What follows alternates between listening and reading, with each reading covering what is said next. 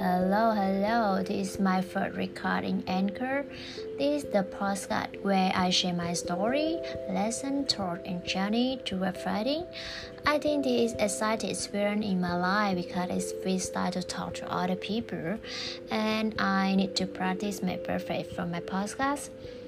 Today, I listen a song from my friend and I want to share with you.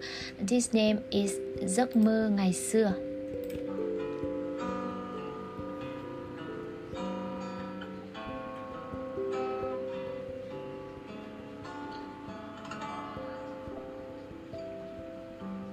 Tôi vẫn đi qua những con đường quen, bạn có nhớ đến tôi bao giờ? Từng ngày trôi qua, chúng ta lại thêm cách xa. Cuộc đời có những hạnh phúc thật gần. Tôi vẫn mơ giấc mơ ngày xưa đây thôi. Chuyện gì quen nhớ hết những nụ cười.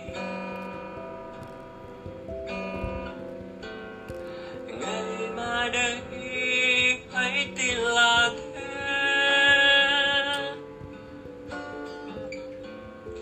và ta sẽ còn nhận ra nhau. Mang theo ánh nắng, mang theo tiếng cười, bắt đầu từ đó ra đi tìm ước mơ. Sông trời biết có nỗi đau vô cùng khi dừng chân mới hay ta xa lạ. Nghẹo ngào câu hát anh chẳng theo về, đời nào mãi ấm những bạn bè thân. Ôi mênh mang quá biết đâu quê nhà, câu chuyện xưa ấy tưởng chừng ta quên. Ta quên.